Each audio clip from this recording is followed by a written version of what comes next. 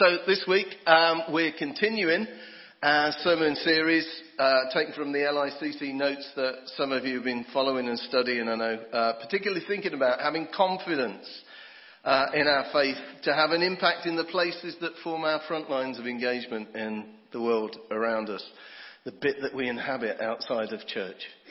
You have all clocked that, haven't you? That there is. It's hard sometimes to remember in Baptist circles that there is a world outside of church life. As Ewan was fond of saying, Mary had a little lamb and it was hers to keep until it joined a Baptist church and died from lack of sleep. But this morning we're focusing on having confidence through developing competence, which the irony of that it's me that's speaking on this, has not escaped me this morning. But think about living out faith in a setting that can often be really either ambivalent to what we've got to say or even possibly even hostile to it. How do we live out of faith in the world around us? And I want us to think this morning about being competent in three areas. I don't know whether that's going to work. Oh, that's all right. It's only reformatted it slightly, so that's great. Okay. I want us to think about these three areas this morning, and I want you to bear these in mind because this is me preaching, and the chance of me working through these systematically is very slim. So keep these in mind as I'm speaking to you, will you? Being competent incarnators of the gospel. How do we live it out personally? How do we actually embody the life of Jesus where we're at work? Being competent ambassadors of the gospel, and how we bring it relationally. How do we influence our front lines as ambassadors of the gospel of Jesus? And then finally, how do we become confident articulators of the gospel? Can we really explain to people what it means to be a Jesus follower clearly? And I want us to think about these things in three other different ways, really, about how we gain competence in these areas. So it's competence through... Don't mind me, all right, mate? There you go. I think that'll work. What was that about competence? So I want to think about competence through knowledge, study, training, practices. What does it take to actually become competent? And how much effort do we need to put into some things? Competence that comes through experience, and competence through God's presence, His call and His gifting on our lives. Now, both the reasons that we've just heard, thanks John, gave him a double one this time, encourage us to develop our competencies in sharing our faith with others, and I've chosen both because they encourage us to be ready and prepared in slightly different ways. Did you notice that? Peter tells the church, always be ready to give an answer for the hope that we have. Effectively, to live in such a godly and upright way that it intrigues people enough that they ask us why we live and act the way that we do. What makes you tick? Kind of questions. You ever had anybody do that to you? What is it about you guys that's different? That's different, not weird. These are the kind of questions that come out of people noticing that there's something different about us. And it reminds us that living that kind of living comes from setting aside Jesus as Lord. In your hearts and minds, set aside Jesus as Lord in your everyday life. So we end up living His way and in step with His teachings and His lead-ins. So we should look enough like Jesus that people notice us. Yeah? And the truth is, of course, if we don't look any different to anybody else, why should anybody ever bother looking at us in the first place? There should be those things that mark us out as having been with Jesus. There's effectively two kinds of encouragement in Peter's message. The first is in competent and consistent living, so it matches up with the truth that we say that we believe. Everyone loves the hypocrite, don't they? Not. Yeah? There is nothing worse than saying one thing and living in a way that's not consistent with it. We might call that integrity of faith, yeah. The second is competence in our articulation. That we can explain why it is the way we live, behave and react like we do. Sometimes it can seem an awful lot easier, I think, just to get on with trying to live for Jesus than actually trying to explain to somebody why we live for Jesus, but we'll come back to that in a little bit later. And then the second reason that we heard was Paul works to Timothy, encouraging us to confidence in a slightly different but closely related way, I'd suggest. And he talks about being able to explain ourselves and our beliefs from a biblical perspective. Having a robust theology and a biblical grasp of why Jesus is so unique and why we respond to him as Lord of our lives. Being competent in our use of Scripture to explain our behaviour can be really important. Jesus used Scriptures to explain his behaviour all the time. Have you noticed that? Why did he do what he did? Why is that right? It's because the word of the Lord says this. But listen, here's the rub. It's more important that we convey biblical and theological truth that's too many C's. It's more important that we convey biblical and theological truth that's consistent with the compassion of Jesus than it is that we've got the theological robustness to defend our apologetic, but in what can sometimes be a slightly callous way. Does that make sense to you? Yeah?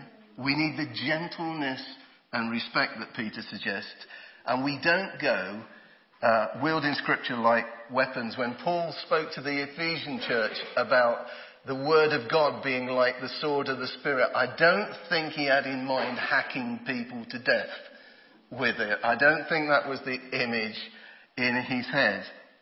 The writer of the Hebrews reminds us that the truth of God's Word is alive and active, sharper than any double-edged sword. It penetrates, even dividing soul and spirit, joints and marrow. It judges the thoughts and attitudes of the heart. It's keen enough to do spiritual surgery with. We don't need to be trying to wield it like a club. Yeah? So a little side note, if I can. Can I encourage us all, especially if we're having discussions with people that don't know what they think about the gospel, yet to hold a level of elasticity in our theological conversations and convictions. As a young Christian, I grew up in a free evangelical church. It's a great title, isn't it? It means anything goes, more or less. It had its roots in the Brethren Assembly, and it birthed in me a love of Scripture. They were people who really loved the Word of God. But the problem with that was that there was nobody who was part of us who had any theological training or ministerial formation. So what happened quite often is people picked their favourite verses and built their entire theology around the bits of the Bible that they liked the most. And that can be quite difficult. It tends to end up people get passionate about certain verses that they're convicted by and convinced of. And they defend those things to the hilt sometimes. Sadly, eventually polarising people, and that church that I was first a part of split itself in three directions eventually over those kind of strongly held opinions about things that weren't necessarily helpful. What that experience taught me is it's really easy to develop a strong and passionate conviction about an issue without actually possessing the tools to test the appropriateness of that conviction. And in my experience, lots of us as Christians have issues over which our feelings trump our knowledge and our understanding. We need to make sure that our feelings about things aren't allowed to so tightly bind our convictions that our knowledge and understanding's got no room to breathe and grow. If you build your theological understanding with bricks and you've got a doctrine of this and a doctrine of that and a grasp on that thing, but it's really rigid and held, somebody comes along and challenges one of those little doctrinal bricks in this lovely wall of theology that you've built, and you threaten the entire wall. It threatens people's faith.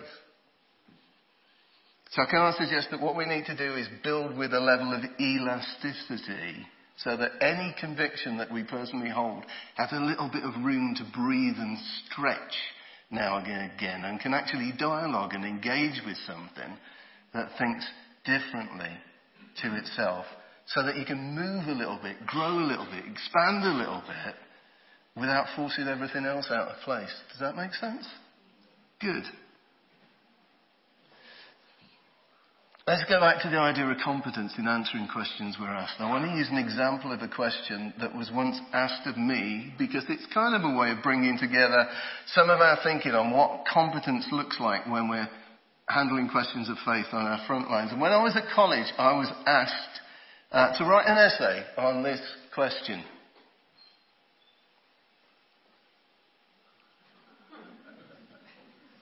Hands up. Who'd like to answer that one for us now? There is, of course, a really simple and straightforward answer to this question that any card-carrying Christian will immediately answer. And Rob, the answer was? Yes. Thank you very much. Yes. Of course, the simple answer is yes. However, to a scientific mind, or let's say a broadly inquiring mind, that kind of simplistic answer is deeply unsatisfactory. Have you noticed that with people? It asserts an opinion without offering any supported evidence for its assertion. The same as if somebody else went the opposite and just went, no. All we are is a series of chemical reactions and electrical impulses. Both are, I would suggest, deeply dissatisfactory. Dissatisfying answers, okay? I'm inventing words now. How about that? We can have an opinion from an opposite perspective that never invites somebody into the story about why we believe what we believe if we're not careful. But we'll do a bit more on that later maybe. So let me just suggest to you, bear with me a minute, but an adequate answer to a question like this, it requires some understanding of some of the physico-chemical relationships of chain molecules and the biological processes that derive from them. Yeah? And those of you that grew up loving art and that kind of thing, and I'll go, what? Why would anybody even care?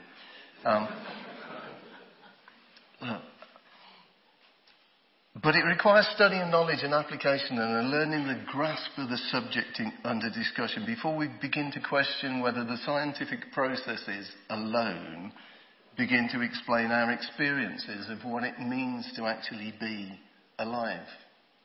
Yeah?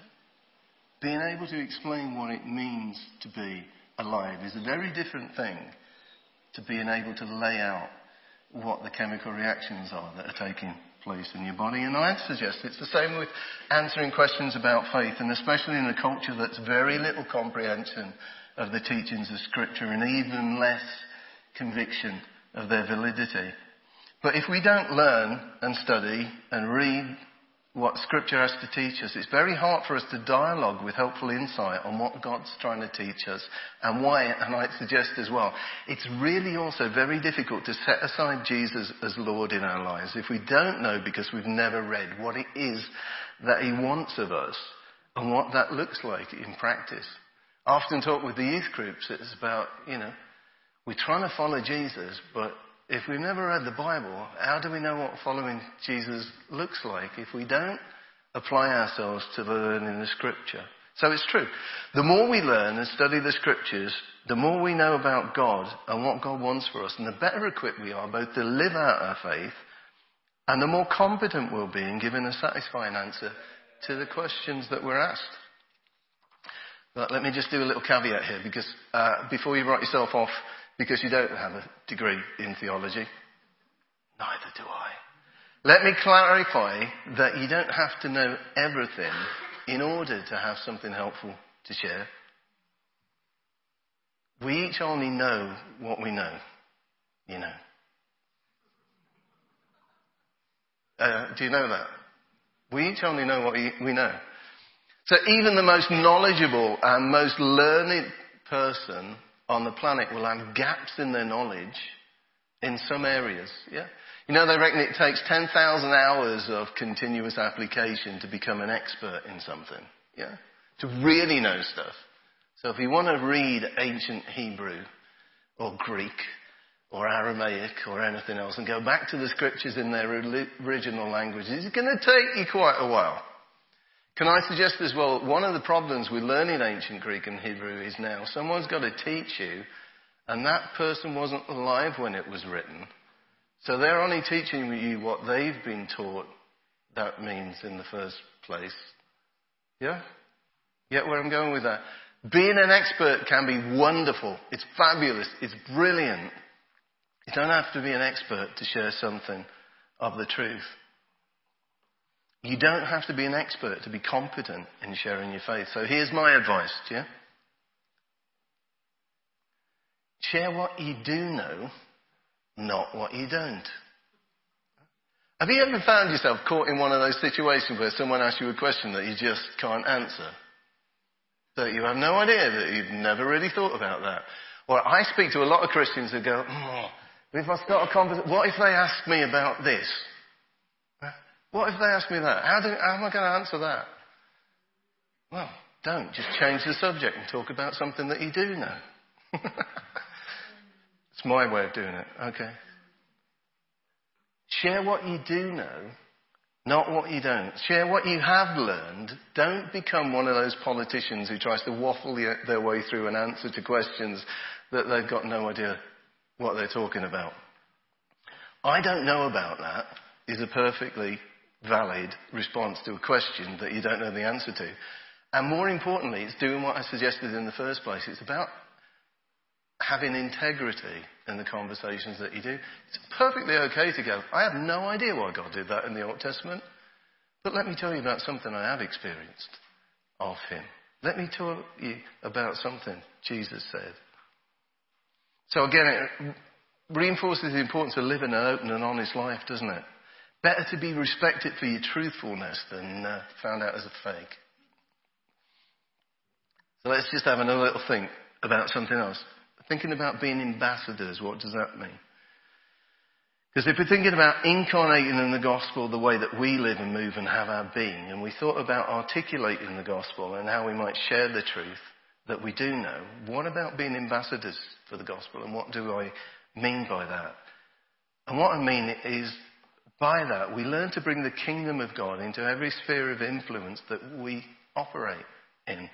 Now, some of us might feel that we don't actually have very much influence in our school, our college, our home, our workplace. But a robust understanding of Scripture brings us to the conclusion that we as Christians are called to be culture shapers, change makers, peacemakers, if necessary, influences wherever we put.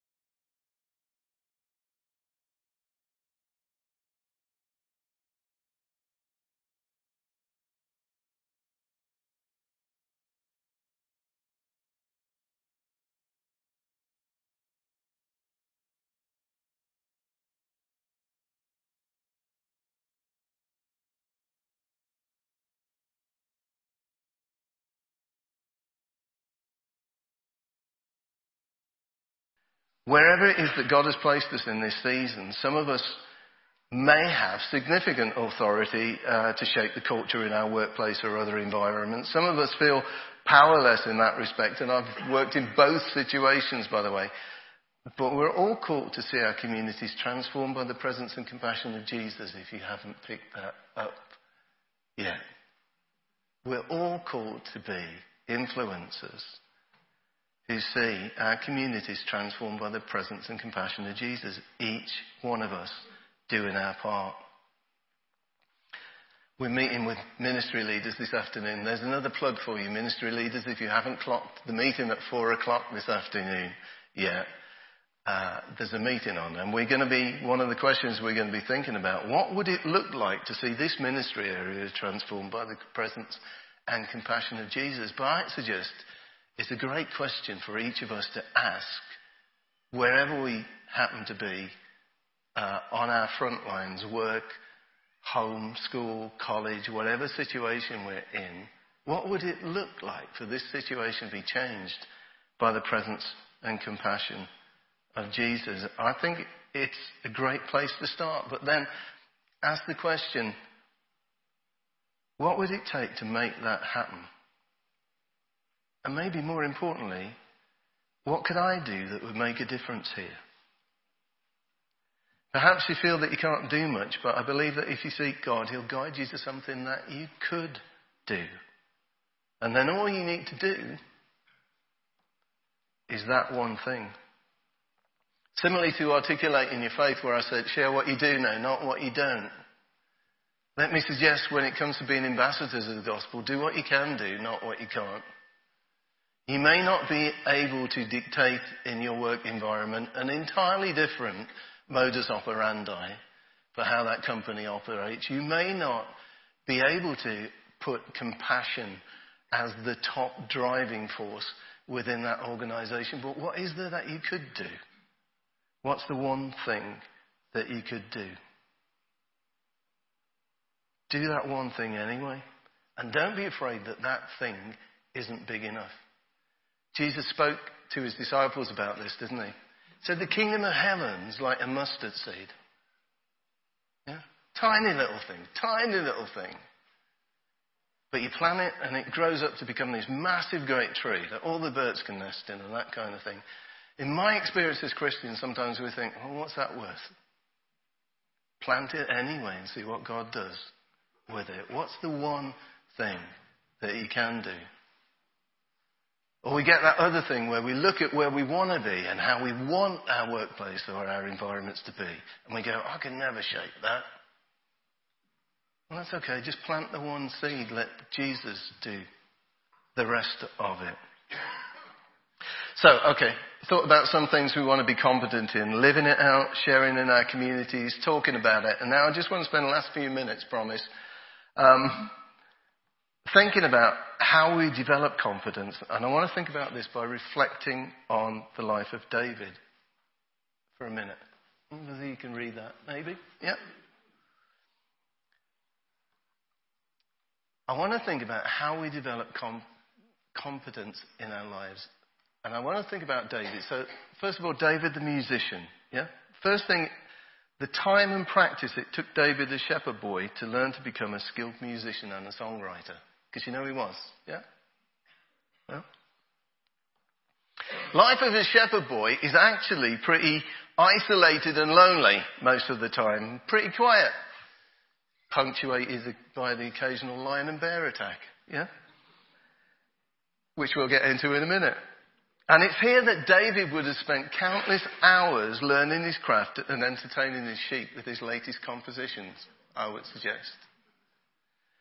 That's the environment that David learned to worship God in, stuck out on his own where no one else is looking, with a harp or a lyre tucked under his hand, trying to write praise songs that only the sheep were listening to.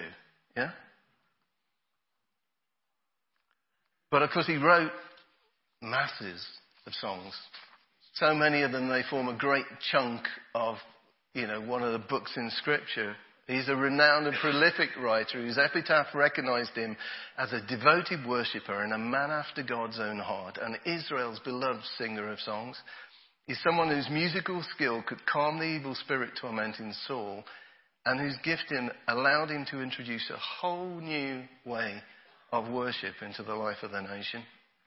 And there's two things I want you to think about really quickly here. David's level of musical skill and gifting didn't just happen. You don't wake up one morning a brilliant musician and a prolific songwriter. It takes time to develop both of those things. It takes hard work and practice. David had to apply himself, I'd suggest, to his craft. And the second is this, that having become a skilled musician, hear me on this one, that wasn't the thing that ultimately defined David. David wasn't just an exceptionally good musician and songwriter. David was also a warrior, a king, a leader of his people. And it's important for us, especially when we've got really outstanding levels of skill, to make sure that we're not defined by them or the amount of hard work and effort that we've put into that area. It may just be that God wants to do some other things with us other than the obvious thing that we're skilled and gifted in. Our skills and our gifts are part of who we are, but that's all they ever are. They're a part of how we're made. The second thing I want to think about just for a minute is the story of David's fight with Goliath. So when David starts asking questions about why no one's taken on Goliath's challenge, his brothers are absolutely incensed. You remember the story? They accuse him of not knowing what he's talking about because he's just a boy, he's never been in the army, he's too young to fight. Others tell him he can't possibly defeat the giant because he's just a shepherd boy, and Goliath has been a fighting man from his youth. Saul tries to prove this point by putting his armour on David, which must have been the most ridiculous looking outfit that anyone's ever worn at the time. What do we know about Saul? We know that Saul was head and shoulders above anyone else in the army of Israel. He's a huge bloke. Here along comes David, and Saul puts his armour on him. The guy must have, you know what it's like when kids dress up in their parents' clothes and shoes and walk. It must have looked like that, yeah?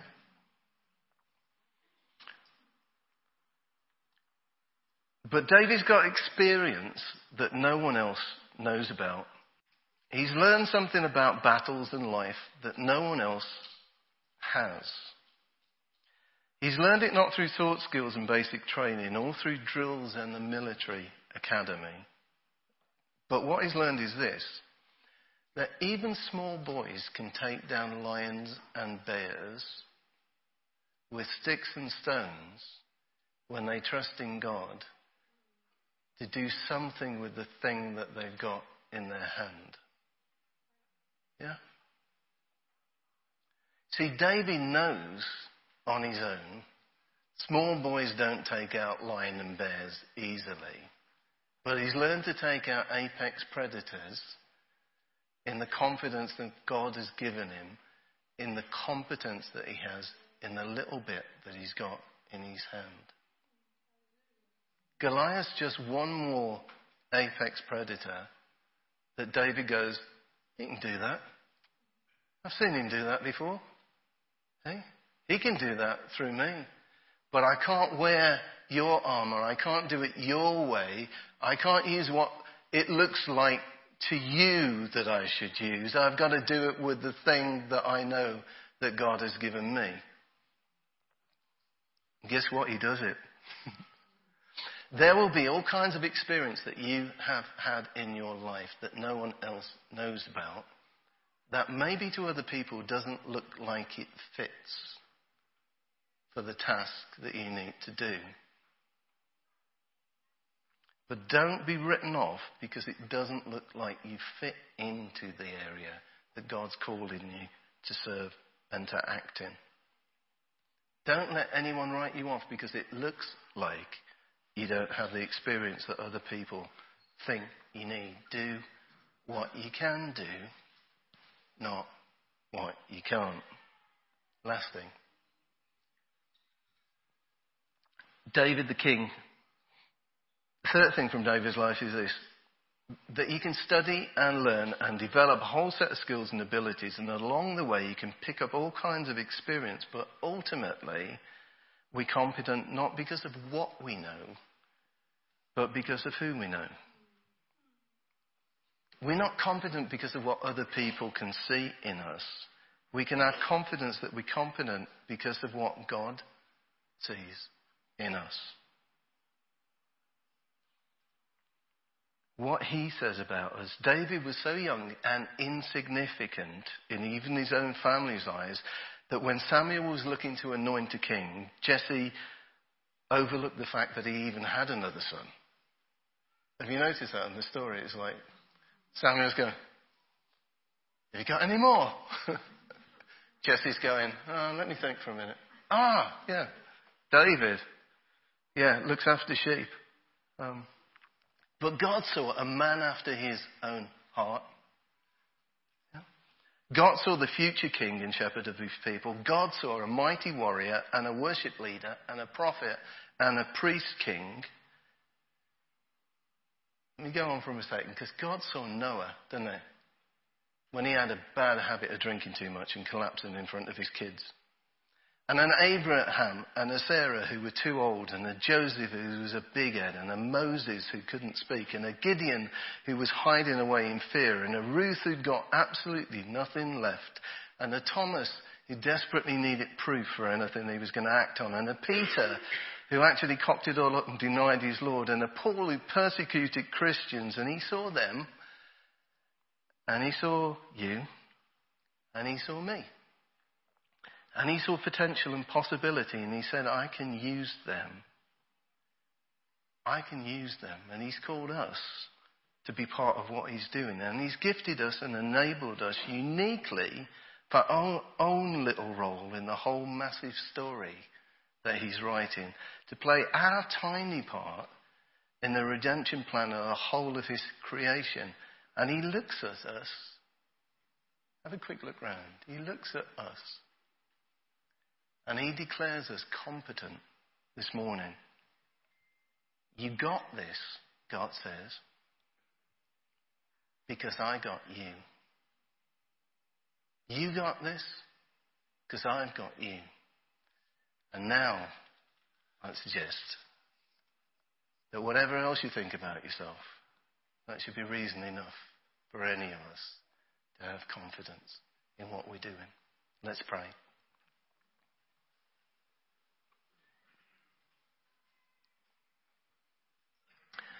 Thank you, Lord, that we are what you've called us and made us and shaped us to be.